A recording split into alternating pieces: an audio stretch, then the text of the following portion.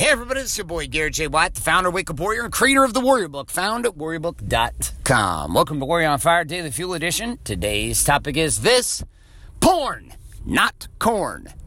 Sit back and relax and welcome to today's Daily Fuel. Hi, my name is Bailey White. My dad is Garrett J. White, the Master Coach Mentor. You're listening to Warrior on Fire. All right, so I made a little post on the Instagram today. Oh, yes, my friends, on the Instagram. And the post on the Instagram said the following. It said, porn is not the problem.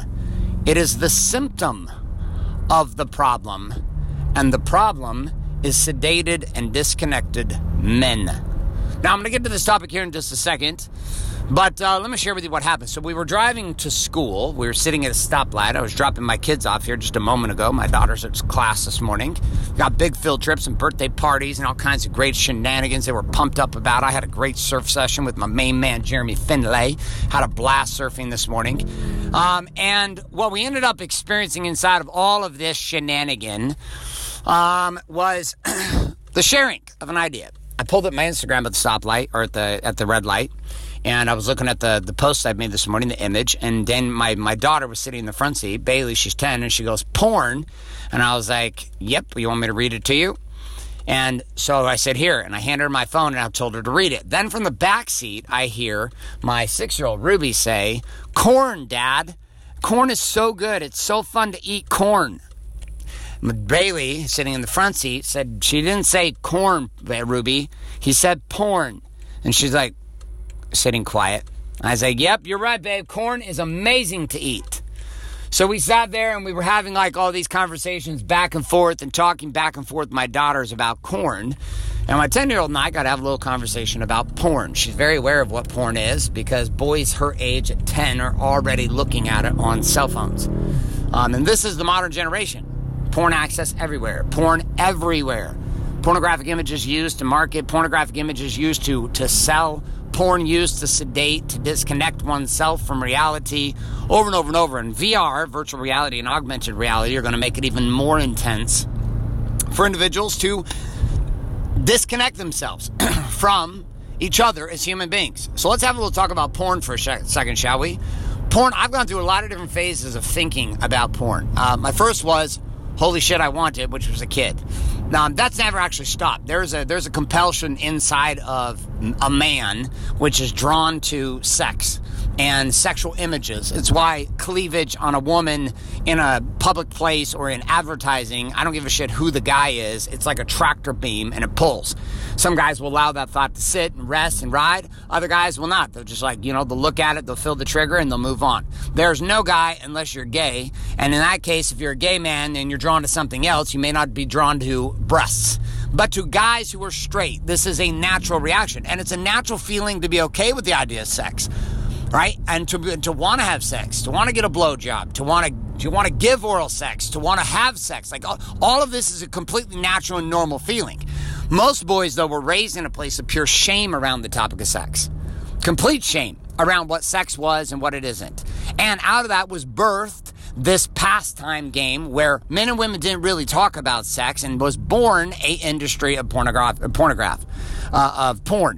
Pornography was born because and continues to grow and thrive, not because it's not being consumed. Like if it was not being consumed, it wouldn't continue to rise. But the consumption of porn is fucking epidemically high. Not just by men, but by women also. It's not just by men, it's by women also. Statistics are proving this like crazy. Now here's the crazy part though. Porn is not a problem. Like I don't think porn is a problem.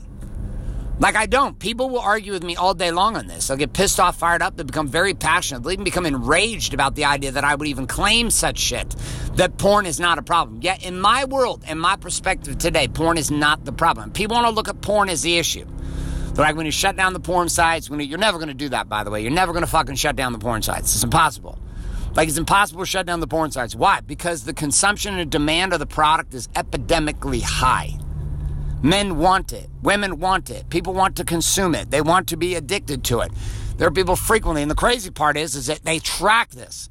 Major porn sources like Pornhub, YouPorn, all these guys, they can track the IP address of consumption of pornography. And here's the crazier part. The highest per capita of consumption of pornographic content on the web in the United States is found in the most highly concentrated conservative Christian cultures. Now, I'm not saying the porn's not being consumed everywhere, because it is. But legitimately inside the game of porn, it is being consumed in the place that people don't want to really talk about it. Now, why is this? Why is this? I was raised in a Catholic/Mormon experience, right? Predominantly a Mormon experience is what I was raised in. It's not what I practice anymore. Me and my wife do not practice any organized religion right now. I'm not saying that you shouldn't. I'm not saying that you should. I'm just saying that we don't. But inside of that, I can tell you right now that what I had experienced was a taboo around the topic of sex. Nobody wanted to talk about it. So men were left learning about sex on the sideline with their buddies. And the minute the technology became available, a man could go and do what was easier than actually having to confront the conversation with the woman, which was go to porn for immediate gratification. And so I'm going to have you consider that the bigger problem around all of this, that porn itself was born out of a group of people who couldn't actually be okay with their sexuality, who couldn't talk about their sexuality. The married men go to porn because they don't know how to talk about the dysfunction sexually that exists inside their relationship. Now, I have listened to family members, women. I've watched divorces happen because a man was looking at porn in a marriage where a woman was not putting out.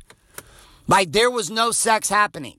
The guy was left to die on the fucking vine, doing his very best, sexually driven, trying to stay and locked into a marriage in which sex was taboo. A woman was not willing to be intimate, not willing to be fun, not willing to play around, not willing to make sex something more than just making babies. And I'm not saying that's every situation. I'm not saying that. And I'm not blaming women. What I'm saying is that men and women created porn. Not only are they the actors and actresses on porn, they're the stars, the pornographic image stars. Not only are they the actors and actresses inside of these pornographic films and movies and videos, etc., but not only that, we as the consumers, I looked at porn. I have looked at porn. I'm certain I will look at it again in the future. My wife and I have looked at porn together. Like, I am not saying that porn is the problem. What I'm saying is that porn itself is getting labeled as the problem while everybody else avoids the real fucking problem. And the real fucking problem is that human beings inside the United States of America have a problem with their sexuality. They have a problem with communicating about sexuality in marriage. They have a problem talking about what they actually want sexually. And so they allow the desires to sit harbored inside. They allow the cravings to sit and harbor inside. And they suppress and they stuff them down. A well-sexed man does not go to porn. A woman inside of a well-sexed relationship does not go to porn. There are handfuls of cases of people, yes, who have sex addictions, who are fully addicted to pornography in their brain. I am not taking that away from you. I'm also not saying that a man who has gone to porn for 10 to 15 years is not addicted to the trigger of stimulus and endorphins in his brain from going to porn. I'm not saying that's not true. But here's what I'm going to have you consider. It's easy to blame the porn. That's easy. Fucking porn industry. That's easy. How about let's look at the real problem? If people didn't go to porn, there would be no porn industry. But people go to porn because people are in pain. Men are in pain. Women are in pain. Couples are in pain. People are looking to feel sexually connected because sex is a reality and a part of who we are as human beings. And here in the United States of America, we have shamed that so long that it has birthed an entire subculture that is destroying people.